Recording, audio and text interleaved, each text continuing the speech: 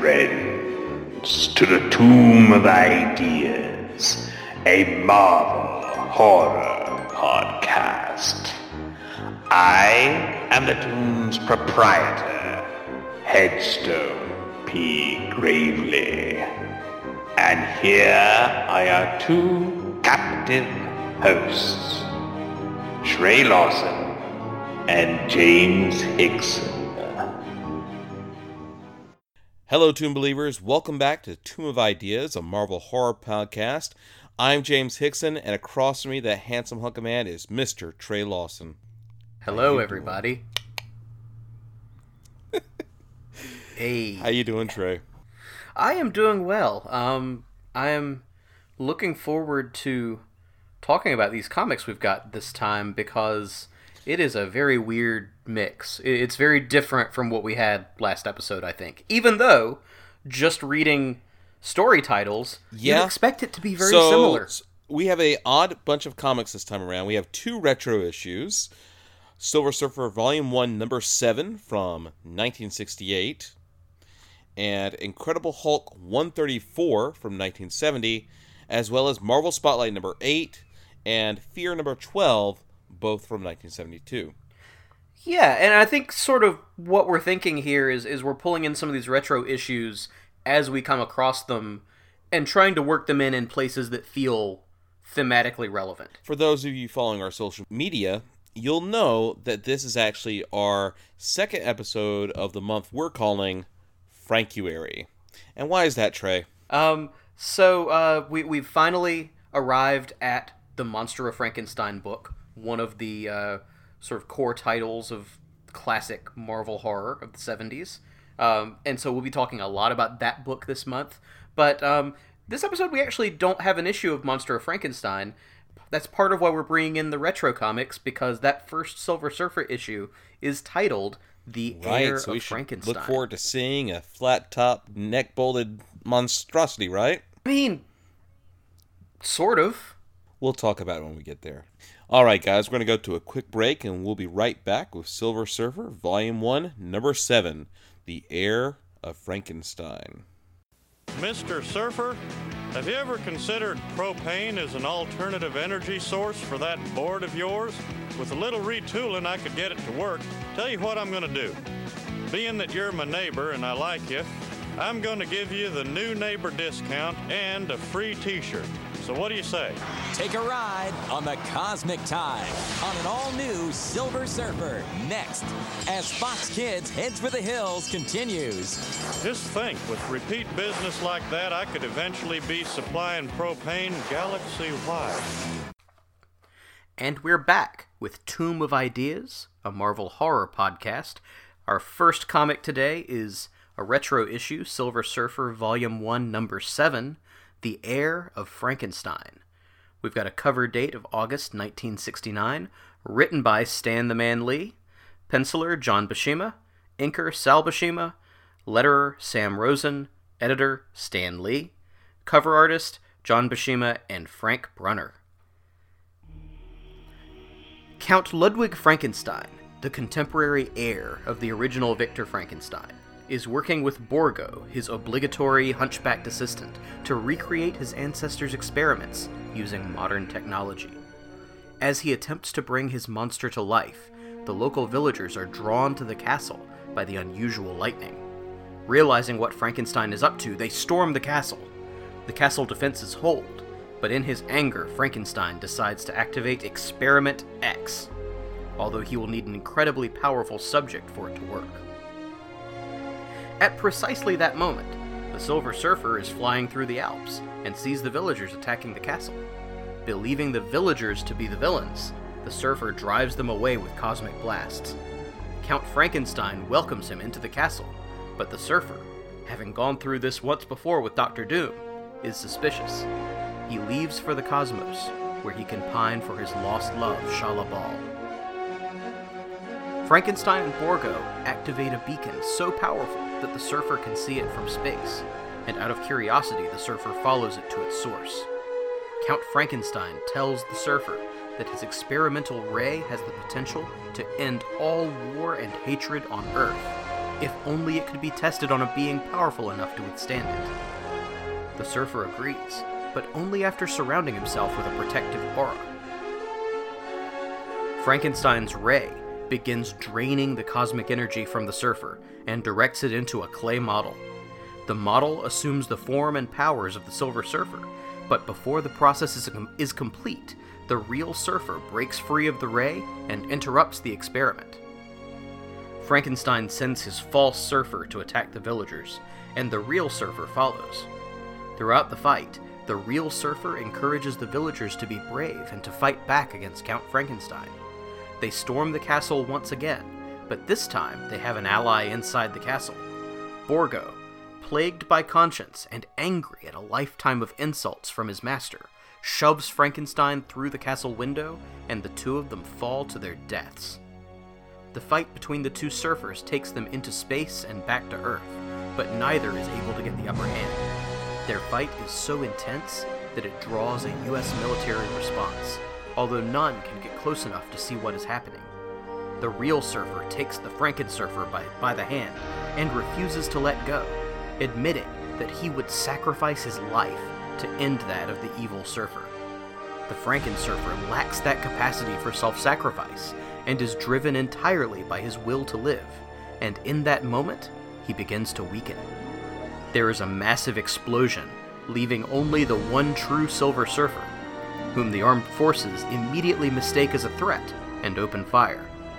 The Silver Surfer flees into space, where he can contemplate the cruel ironies of his existence. So you left out the best scene in this comic. I was trying to stick to things that were relevant to the plot, and there's a good bit that happens in this comic that isn't really relevant to the plot. No, but the best scene in this comic, and I think you know... Are we talking about the rabbit? We're talking about the rabbit, yeah. Where Frankenstein and Torgo... No, not Torgo. It's Borgo. Torgo is Manus the Hands of Fate. Right. The master would not be pleased. Switches the brain of a feral wolf and a little bunny rabbit. So, if you've ever seen Monty Python and the Holy Grail, the result is kind of like that. That rabbit's dynamite! I'm like, why is this scene here? It has nothing to do with the plot. So all I can suggest is that it's a demonstration that what the ray does is it takes the essence of one thing and moves it to another thing. So it takes the essence of the wolf, the aggression and power of the wolf, and transfers it into the bunny. Also known as Axe body spray. And so it's sort of a leap, but from there we get transferring the cosmic energy of the Silver Surfer into the lump of clay. It's a little bit of a leap. It's a big leap. Yeah. I did also leave out the only time we see an actual Frankenstein's monster in this comic, which is when Ludwig Frankenstein watches the home movies of his ancestor. Home movies that should not exist. Right, because obviously back in late 1700s or late 1800s? Yeah, they made home movies back then, right? On reels of film. Yep. And but we do get, for those few panels, a classic flat top neck bolted Karloff Frankenstein's monster. Exactly. And I guess you can no prize it saying that these are other descendants of Frankenstein and their experiments. Because this is definitely not the Frankenstein we see in Monster of Frankenstein last episode. Right. Yeah, this is totally different in appearance, in origin. Age. It doesn't match. Yeah. It doesn't match at all. And obviously this comes earlier than the Monster of Frankenstein issue that we talked about last episode. Yeah, but I'm just like, okay, he's It's honestly closer to the Frankenstein's monster in the X-Men issue. I will say, visually, there's a really neat montage at the bottom of page 17, where Dr. Frankenstein is, like, assembling his ray equipment. Right. His sci-fi tech. Yeah, so we've got, like, the background that's full color of Frankenstein and Borgo, but then at the bottom of the panel, there's, like, all of these smaller images of him doing various, like, inventory things. Yeah, and I really like those. Like, visually, that's a cool look. It is. And I like the sci-fi machines that we see here. But, and I actually like the beacon he creates later. It's huge and sci-fi and really not practical at all, but I love it. Yeah, and it looks like he's having to, like, straddle it in order to activate it. Like, the buttons are not in easy-to-reach places. No. Okay. I'm gonna go ahead and say this. In preparing for this episode, before I even read the issue, I skimmed through the Marvel Wiki on it just to see what to expect. And they referred to Ludwig Frankenstein's creation as the Cosmic Frankenstein. Right? And I was really excited about the idea of a cosmic-powered Frankenstein's monster. Yes. They could have just said clone of the Silver Surfer. Yep. Because that's what he is. He is a clone of the Silver Surfer. There's really nothing here that qualifies him as a Frankenstein monster, except that the guy who created him is Frankenstein. But he's not really even a monster. Right. He's a clone of the Silver Surfer.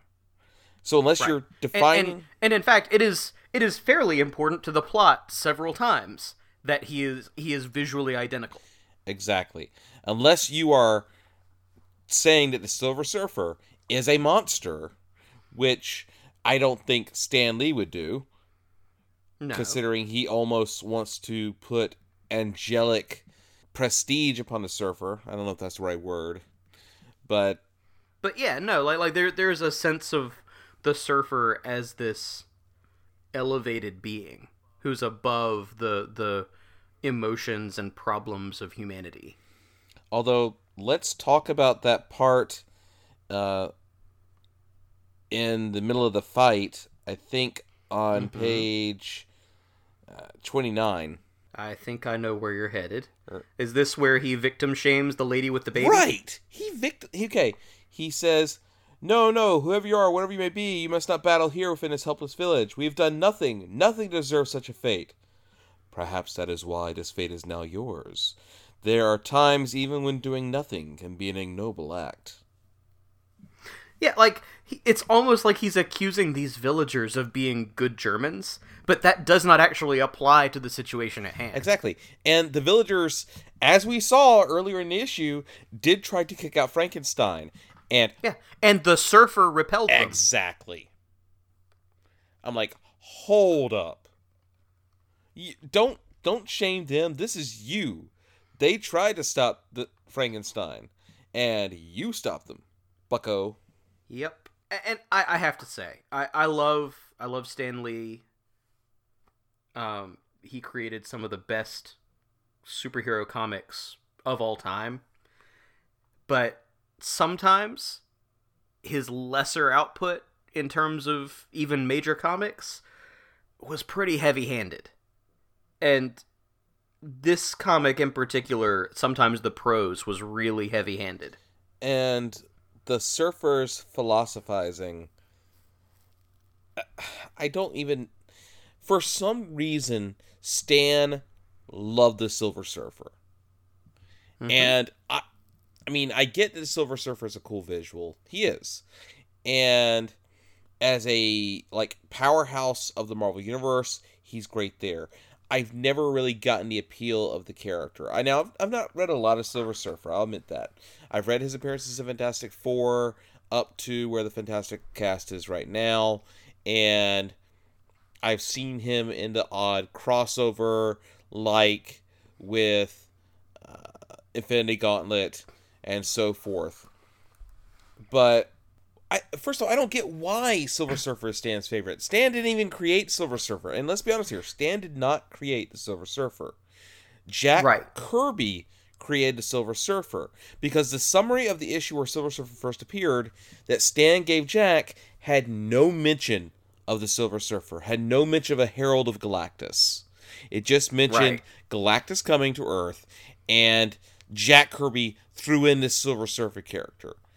I am fully willing to say Jack Kirby created the Silver Surfer.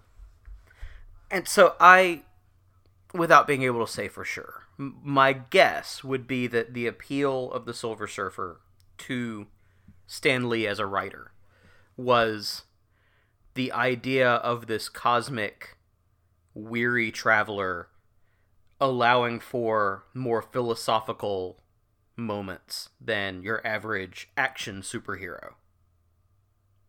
I think that's the idea. And so, like, if you notice, even this issue, like, you get lots of moments of the Surfer just sort of in space pondering his situation.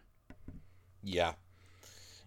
And sometimes it works. Sometimes the heightened prose is interesting and effective, but sometimes it's not. And sometimes that prose ends up in other characters' mouths and it feels really weird. Like, there is a panel on page 34, I think, where, for no real reason, we cut to the Kremlin, where Russian officers are discussing what they assume are American space weapon tests. And at the end of their discussion, one says to the other, "Perhaps the time is near when we both shall face some common enemy, or perhaps the day may come when no man will be called enemy." And, like, first off, I don't think any Russian generals were saying that in the late 60s. Nope. And second, it's really heavy-handed. Extremely heavy-handed. And I know there are people who adore the Silver Surfer, but I am really glad with this issue that we are not a Silver Surfer podcast. Yeah, I mean, I'm going to be real with you for a minute. Aside from a handful of Surfer comics that are sort of vintage classic comics, the best take on the Silver Surfer that I've read was the Dan Slott run. I haven't read it. It's in my reading queue. You really should, because his premise, and he makes no secret of this, but his premise was to take that philosophical, cosmic, weary traveler character and be like, oh yeah, that's Doctor Who. Yeah, I've heard that, and that's one of the reasons I'm like, okay, I might actually read a Silver Surfer run. And again, it also has one of the best, choicest word jokes that I have seen in a comic in a long time. Because what is one of the Silver Surfer's catchphrases? What does he do to summon his flying surfboard? To me, my board. To me, my board. And so his companion decides that the board's name must be To Me. Oh, I know people rag on Dan Slott, but I really enjoy his comics. That's brilliant, isn't it? Isn't that brilliant? To me, my board.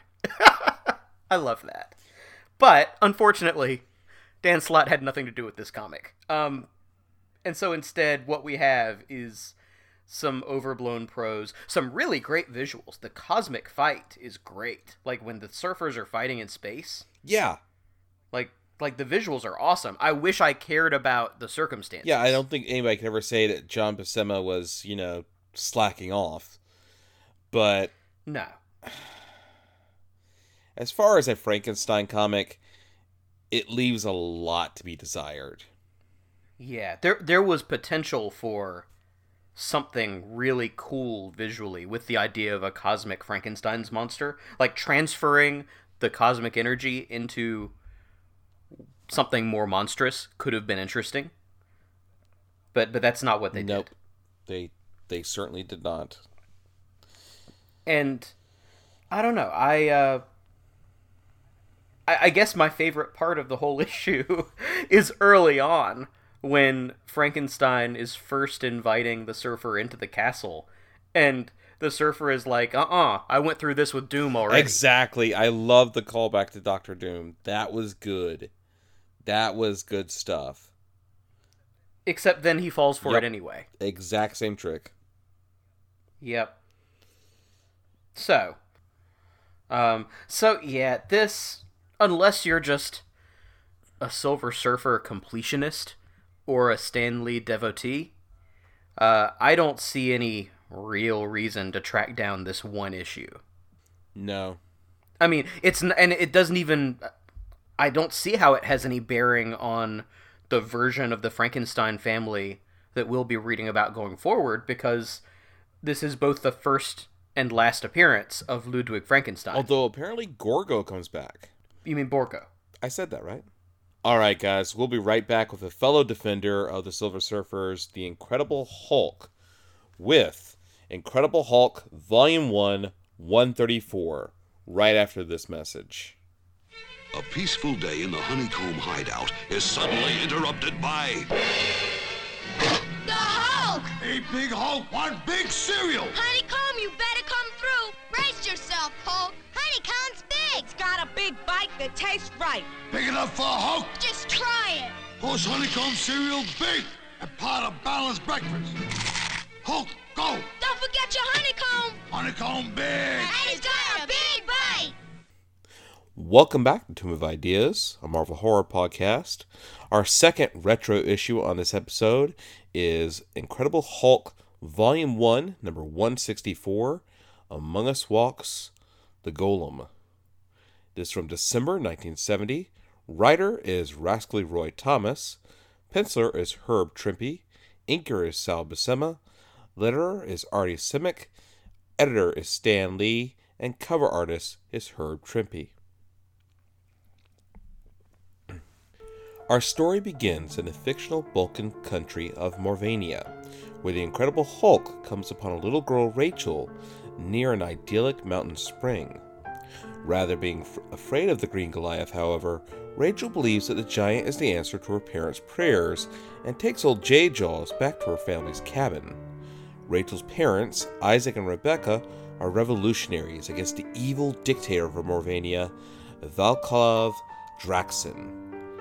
As they are also Jewish, her father has told the girl the story of the Golem, the ancient guardian made of clay that would come to life in the Israelites' time of need.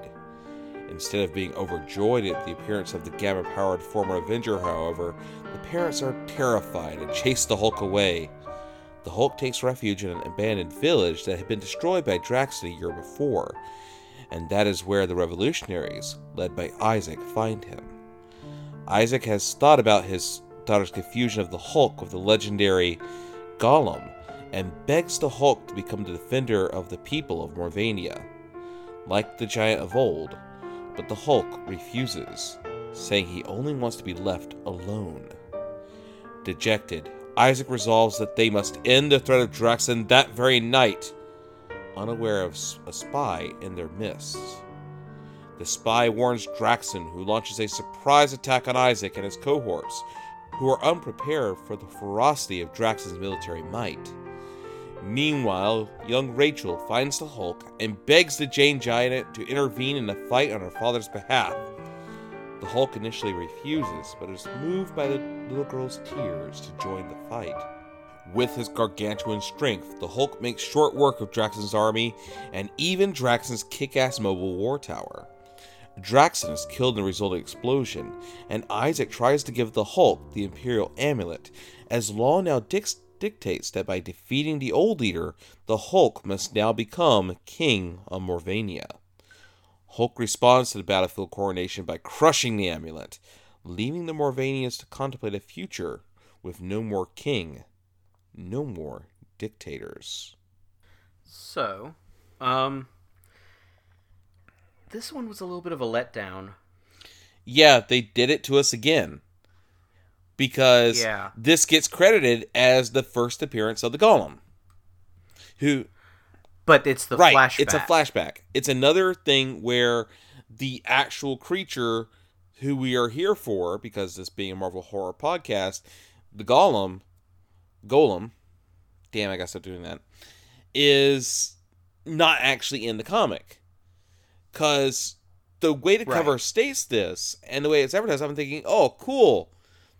The Hulk's gonna fight a Golem. Or at least, like, have a misunderstanding with the Golem and then team up with it later. Exactly. And that doesn't happen.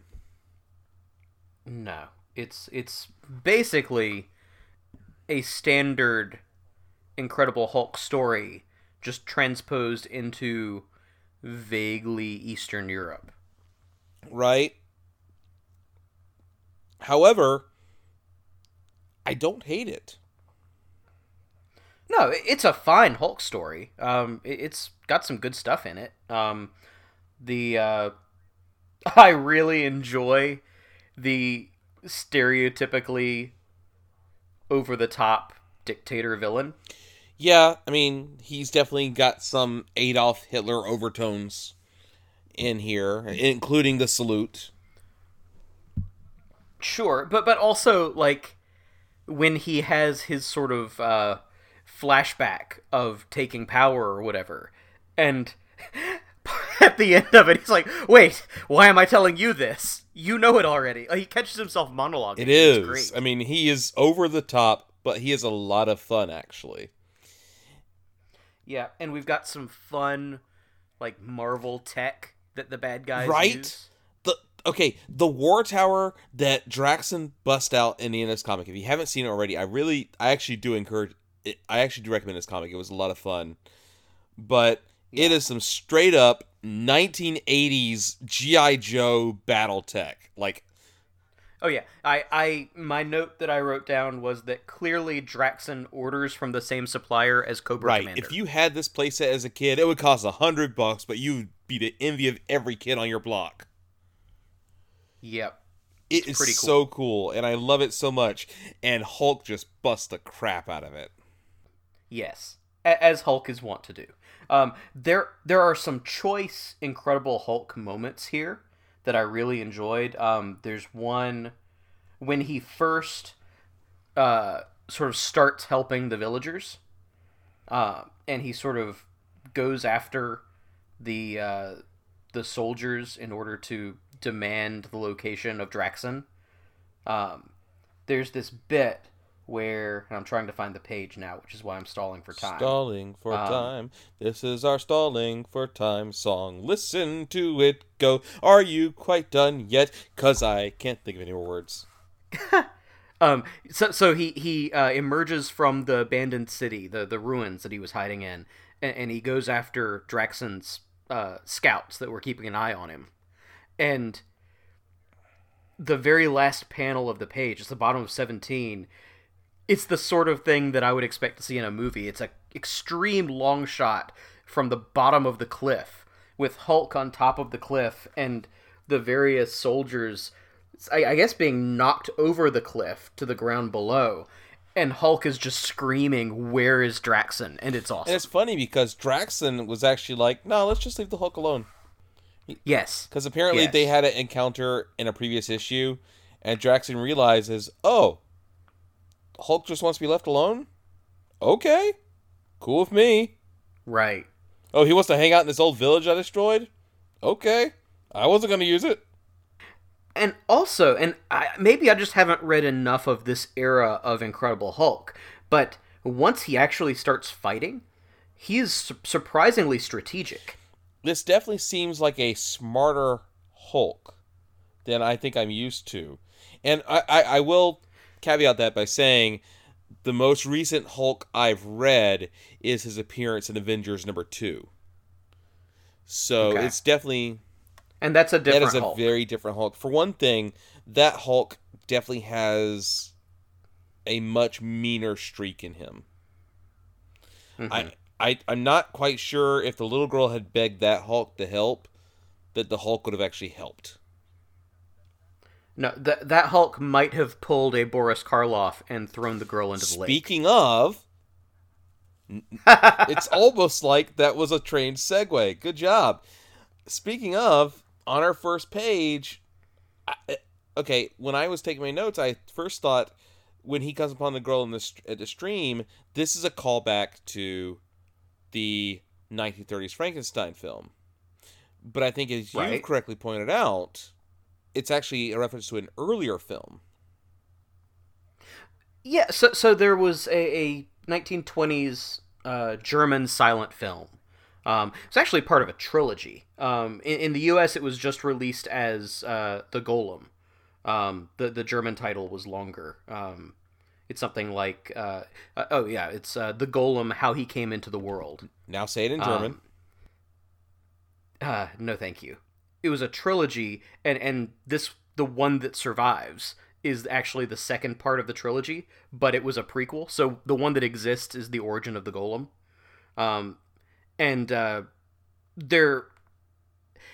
It was a pretty direct influence on the 1930s Frankenstein movie. And so you can sort of draw a line from cultural depictions of the Golem to cultural depictions of Frankenstein to what's going on in this Hulk comic. Right. And I think, as you correctly stated, that Frankenstein took a lot of, at least visual cues from that earlier German film, which is fine. I mean, Universal Films took a lot from that German school of filmmaking. And it is worth noting also, this issue was 1970. There actually was a Golem movie made just a few years earlier, 1967. It's not a good movie, but Hammer Studios released, in the US, I think it was just released as It. But it was a horror film. I think the British title was something like Anger of the Golem or Curse of the Golem, and it features a golem monster. Makes sense. It's not great, but there is this sort of, for some reason, golems were coming up in popular culture again around this time. That's really interesting, and I'm wondering, is that, and we're not qualified to talk about this really, is that a result of the Holocaust? I have no idea. It seems like a bit of a delayed reaction if it is. We really need a more scholarly person than ourselves who can write into the show and give us some input on that, because we are going to... Yeah. I mean, it is notable. The German Golem films they're all Weimar era, so they predate the rise of the Nazi Party. Because that kind of movie was not going to get made in the 30s or 40s. No, but I definitely want somebody to write in and tell us a little bit more back history, because there is going to be a point we are talking about a Golem comic book on this show. Right. Because, and this is incredibly fascinating to me, that both DC and Marvel have versions of the Golem based on the traditional Golem of Prague story. Yeah, and there's even a version of the Golem that shows up in Invaders in World War II. That's a completely different character. Yes. Yeah, it gets complicated. And that's when Marvel starts dealing in these sort of public domain characters like this. It does get complicated in part because different writers end up wanting to do their own spins on it. And they can, because anyone can do it. And I think that might still be Roy Thomas. Probably. He could very well have forgotten that he had done a Golem story already. Well, this is barely a Golem story. Like we said, right. The Golem only appears in flashback physically, and then, of course, the Hulk is like a metaphorical Golem for the Morvanians. Right. What are they called again? Morovians? The Morvanians. Okay, right. Yeah. So, again, we got hoodwinked again. But it does almost feel like it might be testing the waters. Yeah. You know, by introducing elements of the legend to, like, see if there's any interest. And also, I'm not that mad about it. No, again, because the Incredible Hulk as a superhero character, is already fairly close to things like the Universal Monsters. It's not that big of a stretch to use him as a Golem metaphor. No. And it's a honestly enjoyable issue. I've never really seen any Herb Trimpe artwork consciously before, and I really liked it here. His take on the Hulk is really good. It's a little more handsome than I'm used to. In some of the close-ups especially. It seems to change a little bit with the circumstances of the book. Like, once he is on the villagers' side, it seems like his features become smoother. Interesting. Like, there's this one close-up on page 18, right as he's about to fight the sort of battle tank thing. And, like, that's the most handsome I've seen the Hulk look in a long time. Yeah. That is handsome. That's it. For the Hulk, especially. That Hulk's a good-looking fella. But yeah, so, again, not quite the horror comic we expected it to be, but as an Incredible Hulk issue, this one is very good. Silver Surfer failed both at being a horror comic and it kind of failed at being a Silver Surfer comic. This is a good Hulk story. And it's just fun. I love the over-top villain. I love his war tower. I like these little minor characters, the villagers, Isaac and Rachel and Rebecca, that we meet here. Right. It's kind of doing this sort of World War II occupation allegory, but in the context of Cold War politics. Because it's never quite said that Draxon is getting his stuff from the Soviet Union, but he's getting it from the Soviet Union. Yeah. I mean, he'd have to be. Well, I mean, not that the U.S. did not prop up lots of dictators, Still. but in Eastern Europe, more likely it was Russia. Yep. But it's a fun comic. It was a interesting little comic to drop in the middle of our little horror podcast. Yeah, I look forward to actually meeting Marvel's Golem at some point in comics. Yeah. Our very, from what I understand, very brief meeting with him. But yeah, so I don't know that there's a whole lot more to be said about this issue, other than we do recommend it, although not if you're looking for something particularly spooky. Or not if you're looking for an in-depth fictional analysis of the Golem story. Right, yeah. Although, to be fair, the title is In the Shadow... Or, well, it says Among Us Walks the Golem. The cover says In the Shadow of the Golem, which seems like a more appropriate title. Yep. Because the Hulk's sort of existence in this village is sort of in the shadow of that Golem legend. Okay, I'm willing to talk about the cover for a second. Yeah. Is this cover just kind of boring? I actually... It's not the most dynamic Hulk cover.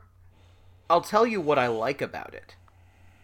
Is that it's almost doing the classic Hulk transformation cover, where you have Banner at the bottom and then Hulk sort of looming behind him. But it's doing it with Hulk in the Banner position and the literal shadow of the Golem sort of looming over him.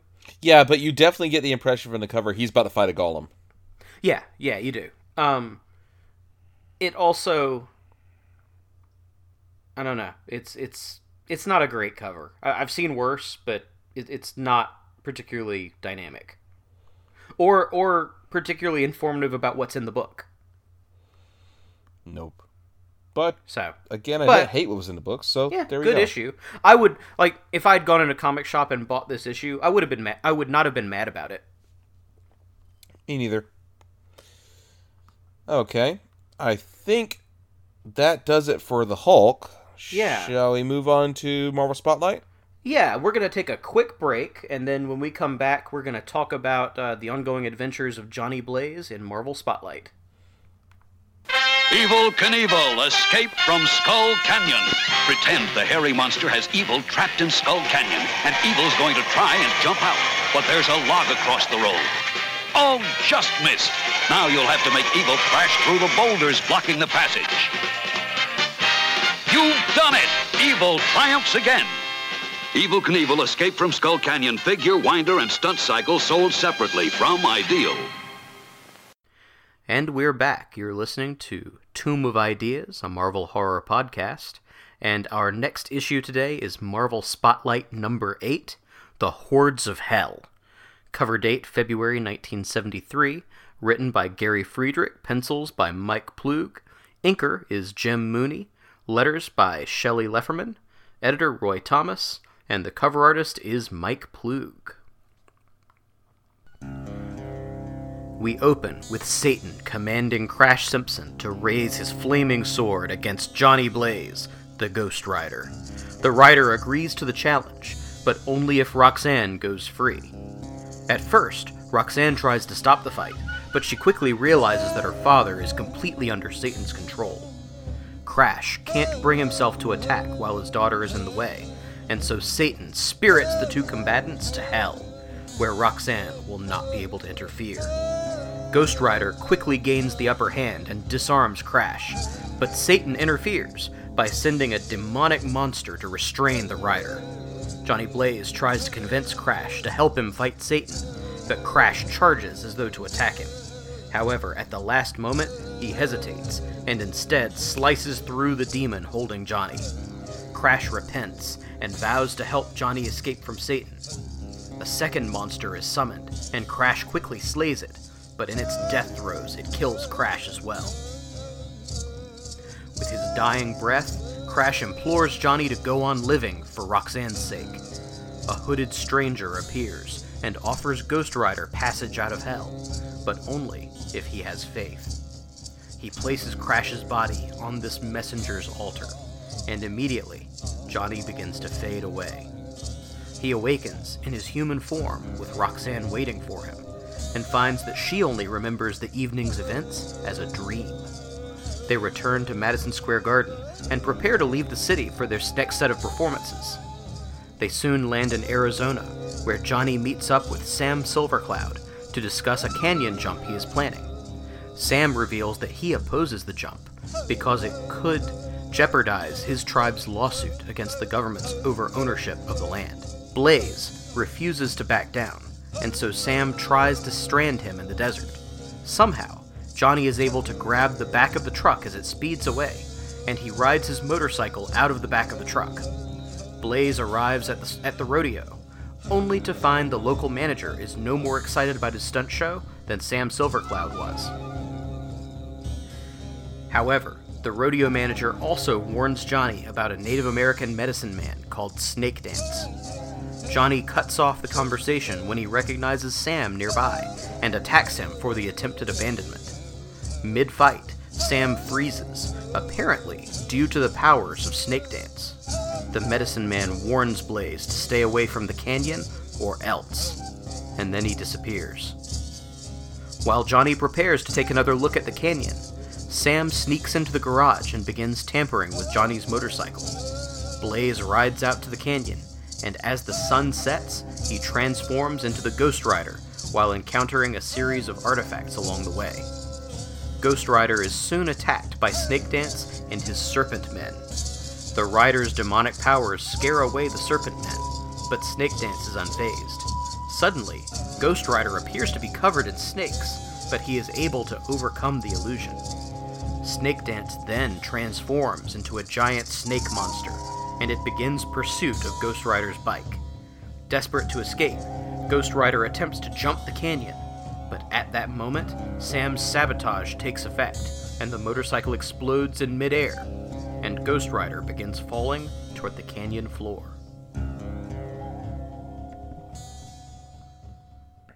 So, it's like we just read two different comics here. Yes. In sort of putting together my summary for this one, I got to the point where they go back to Madison Square Garden, and I was like, wait, what? There's more? Well, I knew there was more because, again, there's this Native American on the cover, and I'm like, I'm pretty sure there wasn't a Native American in hell when we left off in the cliffhanger. Right, fair. I'm sorry, it seems like this first half of the issue needed to be its own comic. Absolutely it did. They could have spent a whole issue with the stuff in hell. Exactly. You could have gotten some really, weird, trippy imagery of hell, and all of a sudden it becomes a Western comic. I'm like, Right. Because Ghost Rider. I mean, I get that. Ghost Rider historically is a Western title, and so I understand wanting to try and work that in some way, but maybe save that for its own issue. and I get where they're coming from this. Evel Knievel's jump of Grand Canyon was a huge deal. Like a huge media deal. So it makes sense they would kind of play off of that here. The Native American stuff, and again, this is coming from a modern perspective, it's kind of cringy. It's a weird idea for a story. Like, Ghost Rider versus Native Americans fighting over the land that was stolen from them. And this... That it's either going to resolve in a very special issue, or things are going to get real awkward real fast. Now, historically, this is only about a year or so after the occupation of Alcatraz, which Right. I'm not sure if you're familiar with that, or our listeners are familiar with that. That's when various Native American tribes took over the island of Alcatraz after it was decommissioned as a prison and declared it Native American territory. Land that was being reclaimed from the American government. Mm-hmm. So, Native American land rights were very much in the spotlight at this time. But having your protagonist as this white dude who, well, that's not my problem.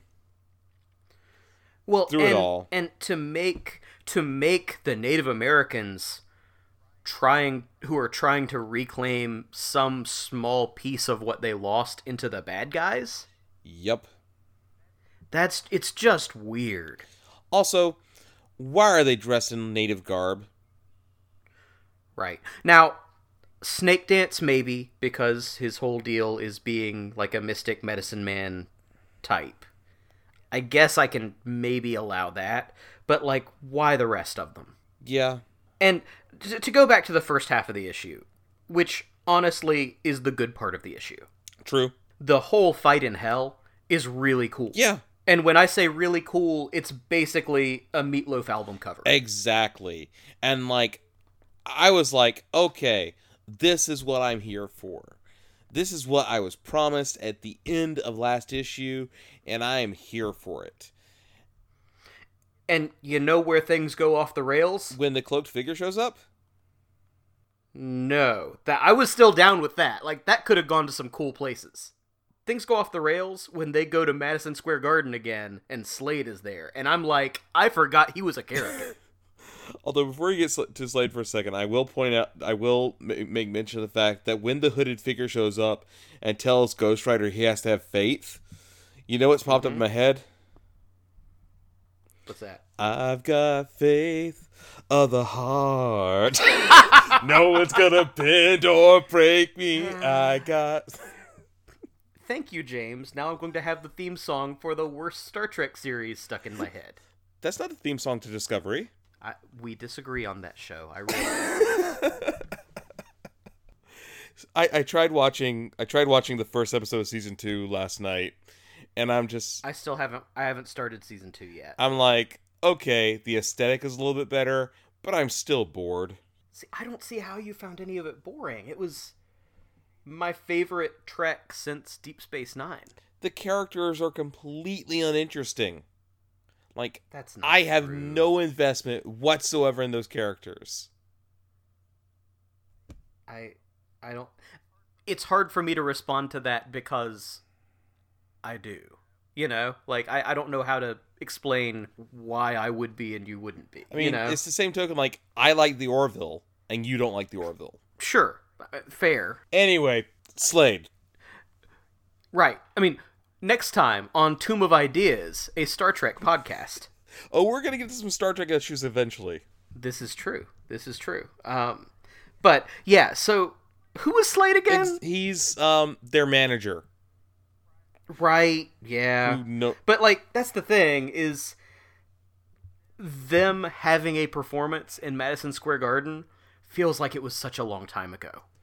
Yeah. And then they jump from Madison Square Garden all the way out to Arizona, which is a weird tour route. It is. And it just kind of comes out of nowhere. Oh yeah, I'm gonna jump a canyon. But he even says that's not affiliated with, like, the stunt show. That's just him doing it on his own. Well, you know, some people got hobbies, man. He jumps canyons. So, but yeah, that, to me, that's where the comic started to lose me, was when the real world intruded on this really cool horror fantasy story, it suddenly felt less interesting. Yeah, a lot less interesting. Especially because Roxanne wakes up and doesn't remember anything that happened, which basically means it can't come up again. Like, there's no way to move that story forward with the two of them because she doesn't remember it. Also, okay, Roxanne's just like, I'm just going to go off and leave while you go to hell with my father's soul. Wasn't Roxanne supposed to be guarded by some cultists? Not at this point. I think, if I remember, and I didn't look back at the previous issue, but I think that last panel, all that was left was Ghost Rider and Crash and Satan. And Roxanne at the altar or whatever. Okay. Because I think. I don't know. If I was a cultist, I would stick around and watch that. Because that... Hold up. We got an old guy in a Speedo with a flaming sword, and we got a guy with a flaming skull. I just feel I like... don't watch this. Pop me some popcorn. I just feel like the cultists, like, as soon as actual literal Satan appeared, they would be like, oh crap, I didn't expect any of this to actually be real. Yep. It's... But anyway, that first half is a really good conclusion to that story. It's the ending that I think we wanted from where the last issue left off. Unfortunately, it stops roughly halfway through the issue. Yep. And then we get some racially insensitive stuff with Native Americans. Right. And that's just, it is not only uncomfortable, but it's also just not very good. Nope. Like, even setting aside the racial component, just in terms of storytelling, it's a boring story. Although, if we want to talk about uncomfortable... Oh boy. We'll be right back with Adventures into Fear number... 12? 12. No Choice of Colors. After this message. Outside Lego City, the Crooks are hiding in a swamp. Now they're getting away. But the police will catch them. You can lock them up in the new Swamp Police Station. Hey! You can build the Swamp Police Station and put them in prison. But the Crooks are breaking out. Start the chase and catch the Crooks. The new Lego City Swamp Police Collection. Each set sold separately. Base plates and background models not included.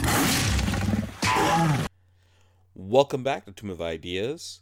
Next up on the show, the last comic we're covering this evening, is Adventure into Fear number 12, No Choice of Colors. Cover date is February 1973. Writer is Steve Gerber. Penciler is Jim Starlin. Inker is Rich Buckler. Letterer, John Costanza. Editor is Roy Thomas. Cover artists is Jim Starlin and Frank Giacoia. The creature known as Man-Thing watches as two cars race through his Everglades home. Reaching a dead end, the first car stops and a young black man, Mark Jackson, exits the car, running into the swamp on foot. He is followed closely behind by the white Sheriff Corley. Corley draws his weapon, fires, and manages to wing Jackson in the shoulder.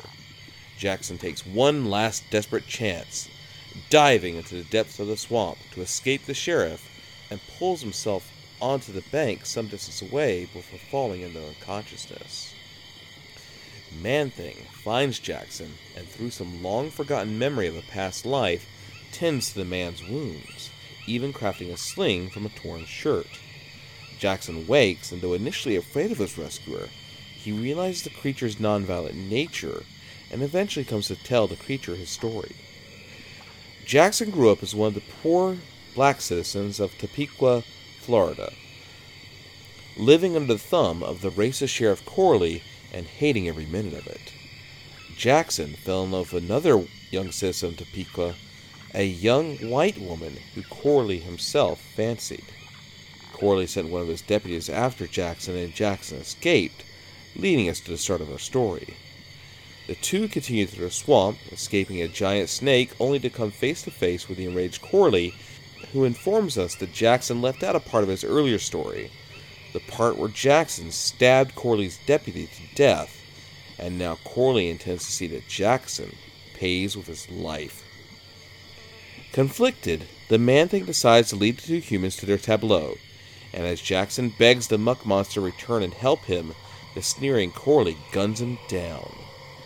As his almost friend lies dead in front of him, the Man-Thing rounds on the racial epitaph-spewing Corley, reaching out with his misshapen mandibles, as Corley finds out too late that all those who know fear burn at the touch of the Man-Thing.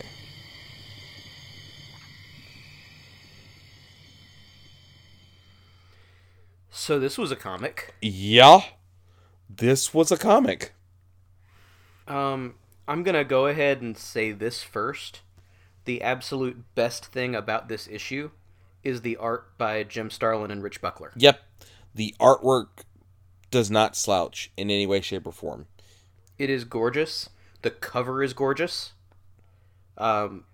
Every single panel with the Man-Thing in it is perfect. Including the first picture on the page, which is just like a huge picture of the Man-Thing watching through the branches, this car chase, and it's a gorgeous look at Man-Thing. Yeah. And what I really appreciate about this issue is the way that the Man-Thing's relatively featureless face is allowed to be sort of expressive in its own way. Yeah. Especially the eyes. And I think one of the nice things about the way Man-Thing's face is set up is he does have these big eyes, which you can kind of read anything into. Right. Now, they kind of hold your hand a little bit in this issue, where there are a couple of moments where you get close-ups of the eyes, and then images are drawn into the eyes to sort of give you some sense of what he's thinking about. Right. At one point, he gets the Punisher logo. Yes. That's in fact, for a second there, I thought, well, maybe that's the problem. If people just weren't so afraid of him, they could get close enough to realize he communicates through emojis in his eyes. Oh, that's good. Okay. But that is purely the visuals. I think we probably do need to talk about the substance of the issue here. Yup. Okay. I'll start out by saying I think this is a good issue. I think it is a well-intentioned issue. Right. I think Steve Gerber is maintaining the running start he had with the last issue. Yes. And I actually applaud Gerber for taking a fairly risky chance across the issues we've read so far in sort of wanting to use a monster comic as a way of digging into some social issues. Right. For instance, in the last issue, they referenced going to a head shop. Stan Lee would not have referenced going to a head shop. Right.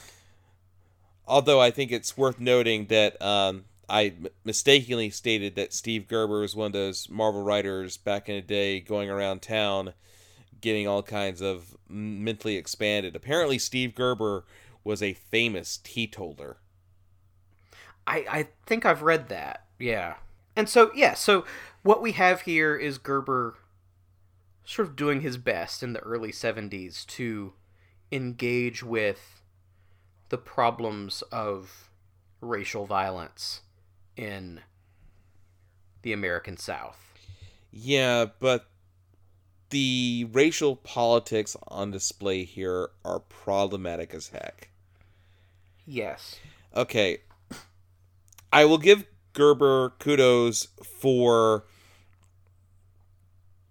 this showing a interracial romance, or at least implying an interracial romance, and showing the fallout that could come from such a romance in the American South in the 1970s. Right. That being said, go ahead. I guess my problem with the issue is the moment where the Man-Thing turns his back on the situation. Yep. Because what that seems to suggest, both on the part of Man-Thing and maybe on the part of the author, is, and maybe an understandable misunderstanding given the time period, but there's no recognition of the institutional power dynamics at play.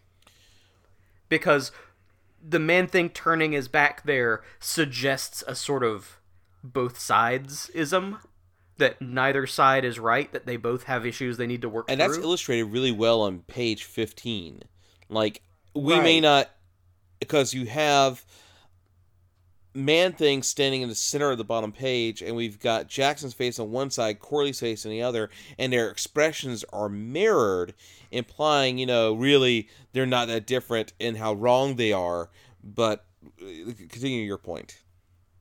Yeah, well, and so, sure, both of the specific men in this scene are angry, but then the question becomes whose anger is actually justified and whose is based on the sort of institutional racism that gives one person more power than the other.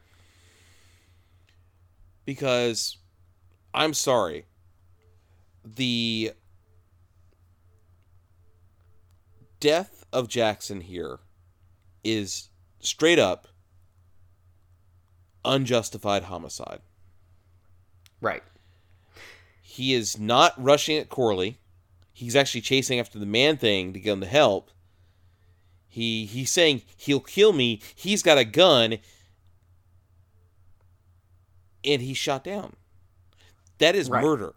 That any jury, God, I hope, any jury in the United States today would see that, and they would convict Corley of murder. I hate to say, probably not in the American South in the early 70s.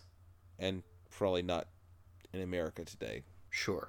And I guess if there's anything to take from that in terms of character development, is that what we're explicitly told by this ending is that Man-Thing is not a superhero. No, he isn't. He's not a protector. He's not someone who exists on that sort of moral spectrum of right and wrong, the way Swamp Thing does. This is a different type of creature. Now, he responds to wrongdoing. So once the violence has happened, he sort of takes vengeance for it. He avenges the death of the character that was killed. Mm-hmm. But he could have stopped it to begin with. Yeah. And I don't know if that's a failing of the character or a failing of the writing or both. I am left feeling really conflicted about this issue. Extremely conflicted. Like, after I read it, I talked to you about it after I read it, and there's a lot to unpack here. Mm-hmm. The racial politics, the racial dynamics shown in this issue. Yes, it was wrong of Jackson to murder the deputy. But Jackson states the deputy was screaming racial epitaphs at him. He was probably using the N-word. Right. And we also aren't given any sense of what had been done to Jackson up to that point. We're given some sense. We're given a sense of the abuse that the black citizens of the town live under. I meant specifically in terms of so if he was being taken in or even in some sort of custody, were there abuses? Was there physical violence in addition to the sort of language being used? Yeah. That I think is less clear. Yeah. It's a hard issue to unpack, especially for two white guys like us. Right. No, I am feeling not entirely qualified to unpack this. That's actually, I've been feeling unqualified to unpack some things a lot this week, and I think we'll get to that a little later. But yeah, it's an interesting issue. It's well drawn. It's certainly trying to engage with big ideas in a way that a lot of other comics were not. Right. And okay, let's talk about that. Because let's compare where this comic succeeded, where another comic we talked about this episode tried its hand at philosophy and failed, the Silver Surfer issue. Yeah. Because, you know, you read that Silver Surfer issue and you're like, Right. And then you read this Man-Thing issue and you're like, damn. Yeah. And I guess what's so... I don't want to use the word unfortunate, because that makes it sound like it's a bad comic, and I don't think it's a bad comic. It isn't. But what's... short-sighted? What I keep getting hung up on is its inability to really read the truth of the situation. Right. Despite Gerber's best intentions, he's coming from a white perspective. He's coming from a, why can't we all be friends perspective. Right. I mean, it's like... This is the all lives matter perspective. Right. It's the white ministers going on TV in the 60s to say that Martin Luther King is protesting wrong. Yeah. That's exactly it. And I think what Gerber doesn't understand, and again, I don't want to besmirch Steve Gerber, the man has passed on, and he's an excellent comics writer.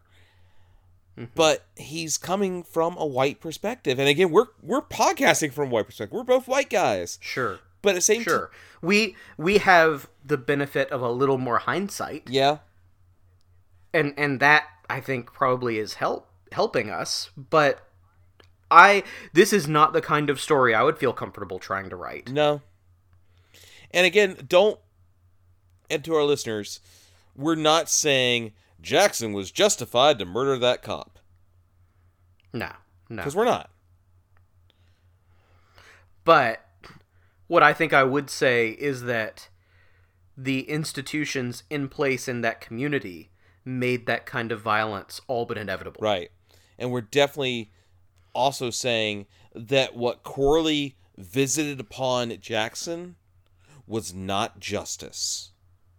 Right. Not justice for his deputy, not justice for Jackson. And really, despite what the caption says, what the Man-Thing does to Corley is also not justice. I mean, it's vengeance. Yeah. But that's not quite the same thing either. No. But that's a distinction that I don't know that, again, without distance, a writer would have been able to make. I don't know. This is really tough, weighty stuff. And maybe not the best discussion for a humor podcast. But it is worth reading. I mean, it's, if nothing else, to get a sense of when comics tried to deal with race in a relatively intelligent way. This is sort of what you got at the time. Yeah. And on top of that, it's got some really gorgeous art by Jim Starlin. Yeah. I'm not sure if Starlin continues with the book, but it looks great. Yeah. That's Man-Thing. That's Man-Thing. I look forward to reading more of it. God help me. Yeah, well, and that's one thing, is that the sort of episodic format that this book has taken so far does allow for some experimentation with stories. Like, he tried this, it doesn't entirely work, but that means he gets to try something else next issue. Yep. And I look forward to seeing what that is. Right. So, I will say, and it just one last thing, in the book's favor, while it is problematic in its depiction of racial politics, the depiction of Mark Jackson as a character is leaps and bounds better than any of the Native American characters in the Ghost Rider comic. this is true. On a lighter note, I do want to talk about the letters column. Okay. Because the letters column is fun. So, I feel slightly redeemed because one of the letters writers had the same thought that we did on the redemption storyline from number 10. Mm-hmm. Do you have the letters in your copy? I do. I don't see anything about the previous issue, though, aside from the art. Because it's the Monsters mailbox. Yeah. However, we do get an answer to your musing about ongoing art duties. Jim Starlin leaves the book because he is about to have his hands full with the all-new, revamped and revitalized Captain Marvel. Right, which, of course, is going to become a fan-favorite run. Right. So he doesn't stay with the book. No. But it was nice while he was here. Here we go. It's the last letter. If the art was a disappointment, the story definitely wasn't.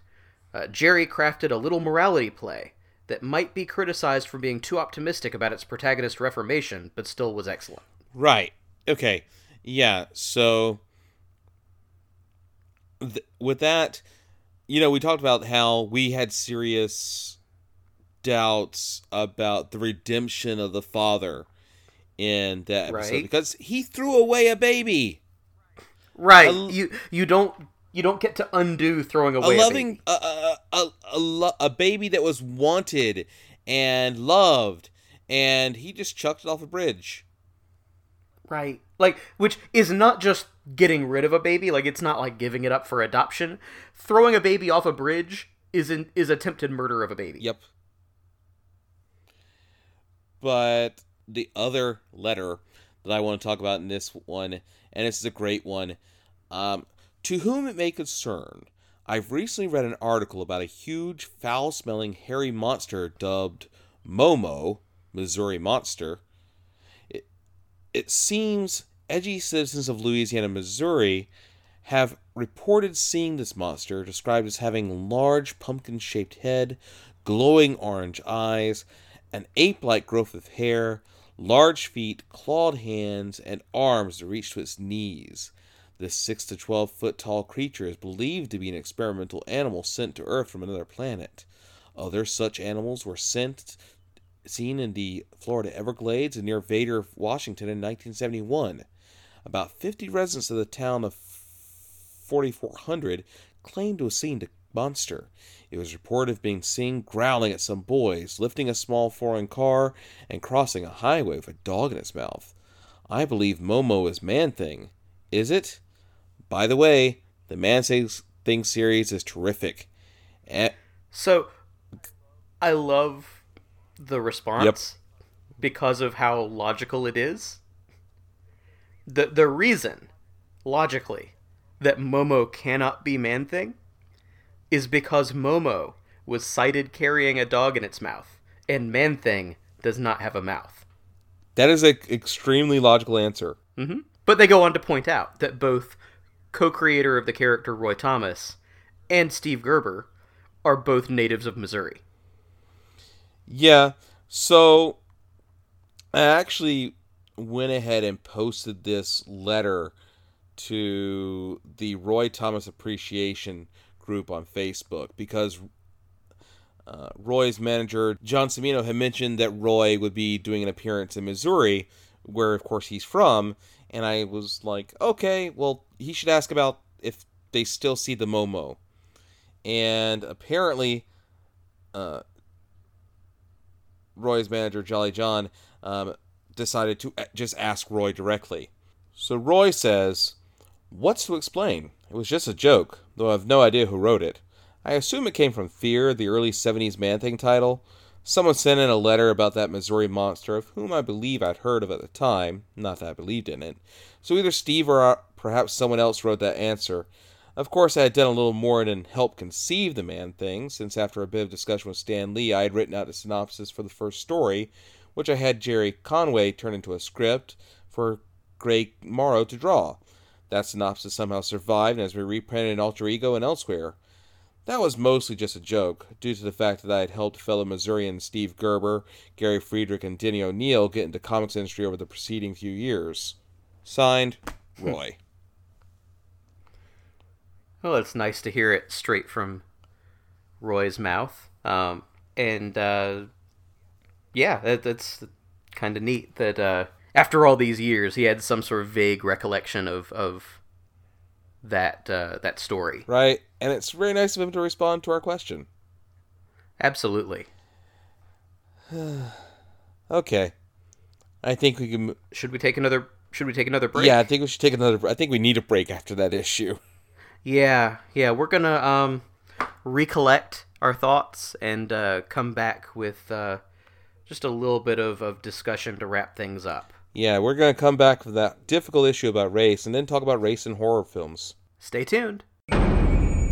We've always loved horror. It's just that horror hasn't always loved us. Black people play a particular role in horror films. First, we weren't in it. We were played by white people. Yeah. We went from maids to pimps and hoes. If there was somebody black, they would be the first to die. Black films hold a mirror up to society, but at the same time give an audience an escape. Her name is Blackula. One fellow said to me, "You were directing before it was legal." You can be the boss down there. I'm boss up here. Yes, that's history. We've shifted from being the focal point of the fear to being the heroes. This would be unheard of 25 years ago. If we can use what we've experienced, we can tell stories that people have never seen before.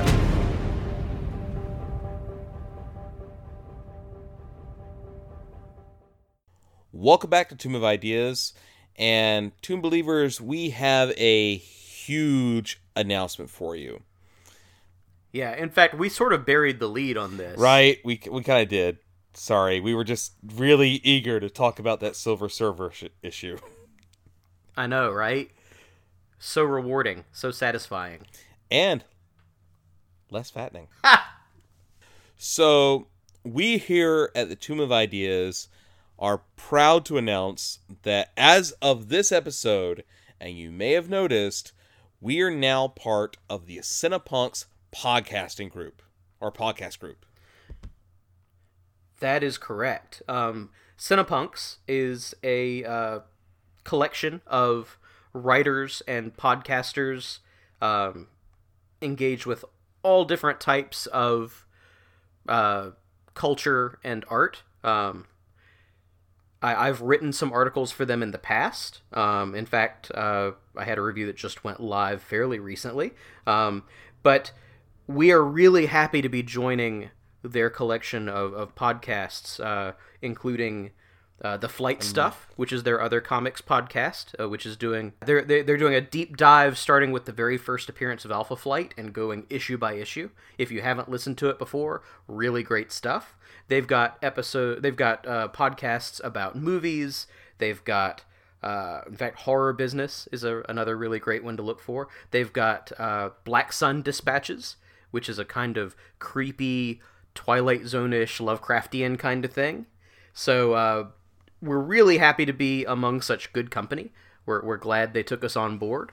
And so you may have noticed, as of this episode, some of the URLs for things might have changed around a little bit, but we're still the same tomb of ideas you know and love. We're just happy to have a little bit more company. Right, so if you're subscribing with the RSS feed, this is going to be the last episode to be released through that RSS feed.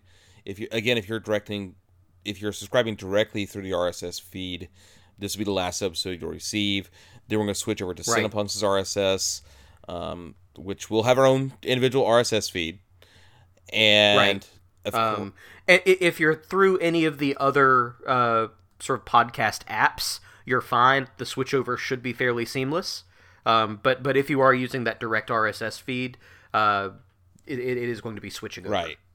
So, as part of Cinepunks, we were able to take a look at a brand new documentary, which is not explicitly comics related, but it is horror and somewhat in our wheelhouse, and that is the brand new Horror Noir, A History of Black Horror. It's a Shudder original doc, directed by Xavier Bergen, and by the time this episode goes live, it will already be available to stream, but as we record this, it has not yet come out. Right.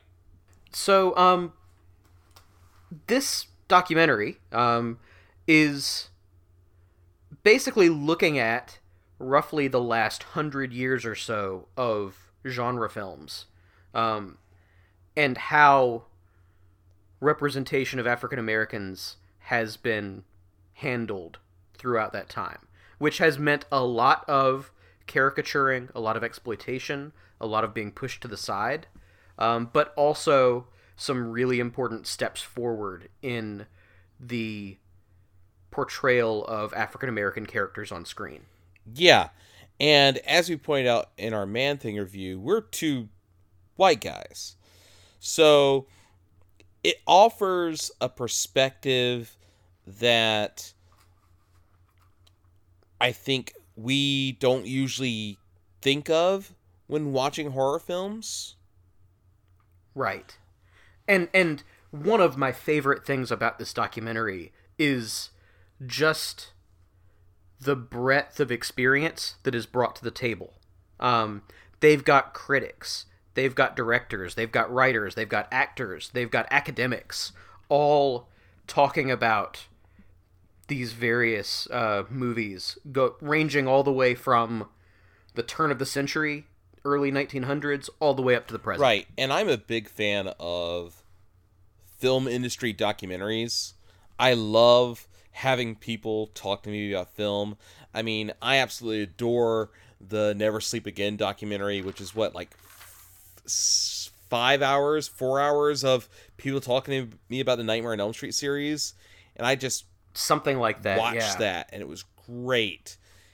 And this is nowhere near that as long, but it's in fact, it is a breezy 83 minutes. Right. I honestly could have listened to, or I could have watched a documentary that was twice as long as this. Same, because it is really well done. It is, and one of the things that is tricky about documentaries about filmmaking, especially this kind of thing where they're talking about a bunch of different films, is it's really easy for it to just turn into a clip show, where you're just showing the greatest hits of all these movies and sort of heaping praise on them. It's really easy to fall into that trap. Right. But what this documentary does really well is contextualize. It certainly leaves room to celebrate, because there is plenty to be celebrated in these films, but they're not afraid to go in and critique and talk about the implications of things. Yeah, like, for instance, again, coming from our perspective, it never occurred to me that King Kong could be a shorthand for a black man. Oh, yeah. King Kong and The Creature from the Black Lagoon both tend to get cited as examples of horror sci-fi being used as sort of racist metaphors. And one of the things I like about a documentary is even when it points out where things are problematic, it doesn't dismiss the cinematic value of the films it's taking a hard look at. Yeah, it walks the line of acknowledging the complexity of these films. That they're not perfect. That they're flawed because they were coming from flawed times and often flawed creators. And yet, there were things that managed to take steps forward anyway. Right. For instance, a film they talk about a lot in the movie, and one I like a lot, is Blackula. That's a classic, yeah. And straight up, Blackula is problematic. It comes from this blaxploitation era of filmmaking, where a lot of African Americans were depicted as either being, excuse the term, pimps or hoes. But at the same time, you begin the film with the character who becomes Blackula being articulate. He's having a frank discussion about slavery with Dracula. Right. And it says, yeah, there are parts of this film that are problematic, but also, this film is a joy.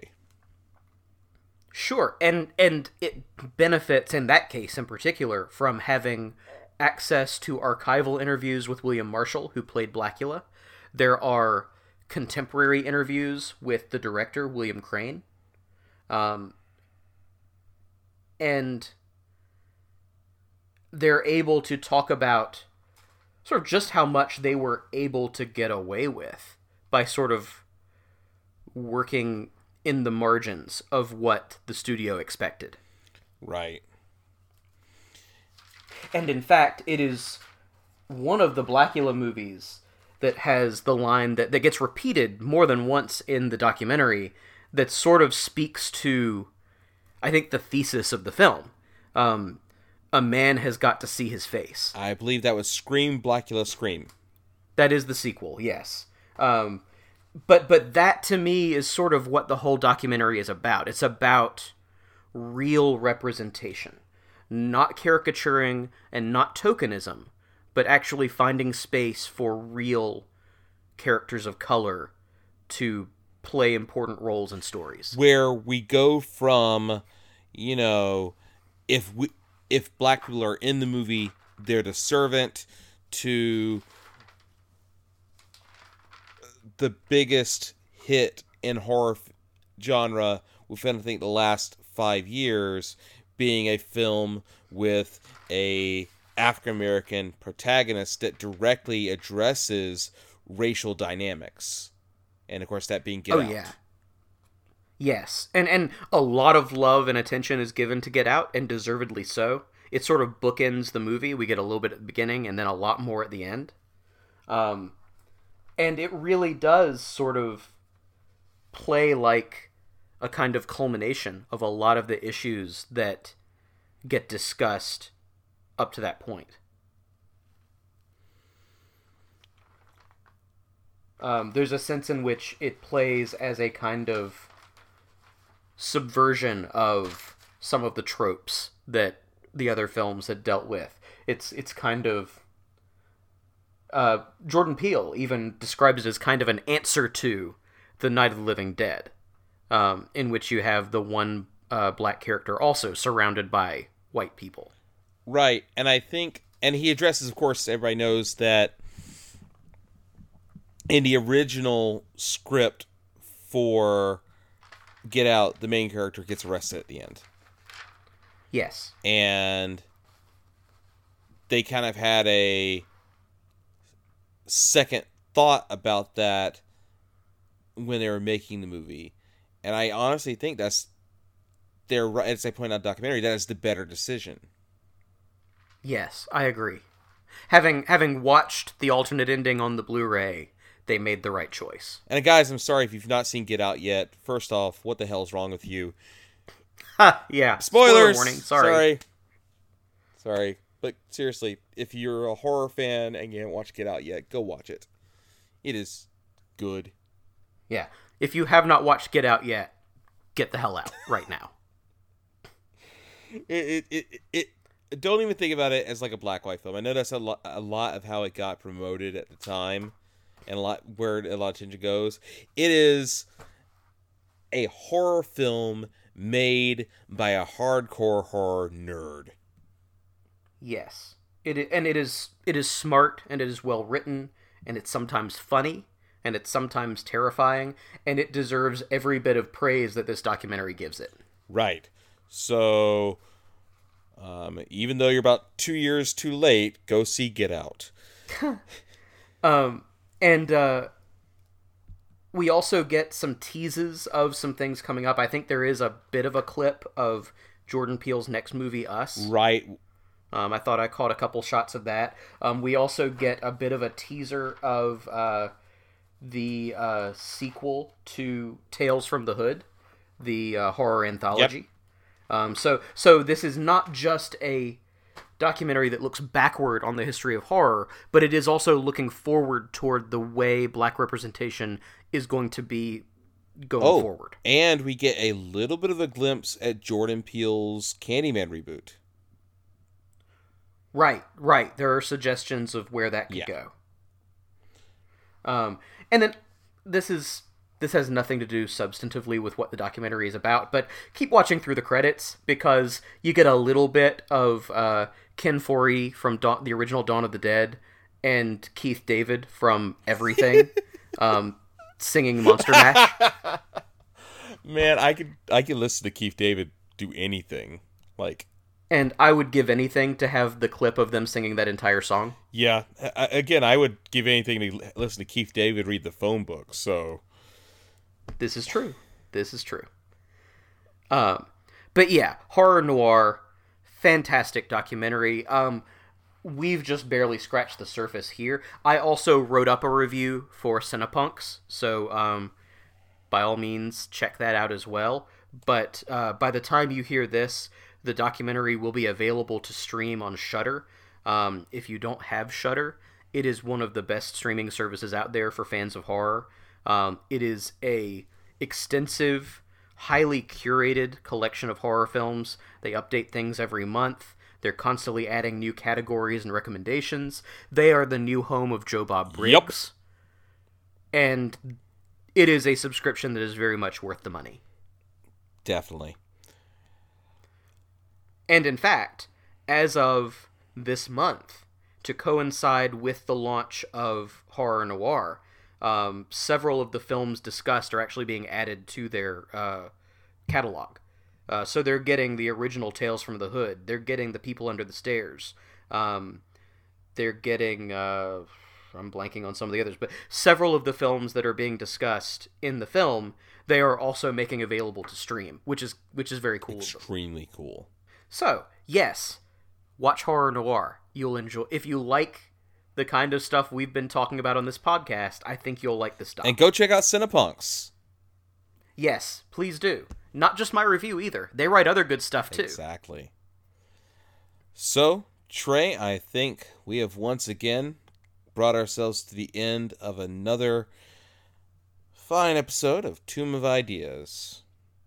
Indeed. In fact, now is probably a good time to stop, because if we keep talking about horror movies and not horror comics, Gravely might come down and punish us.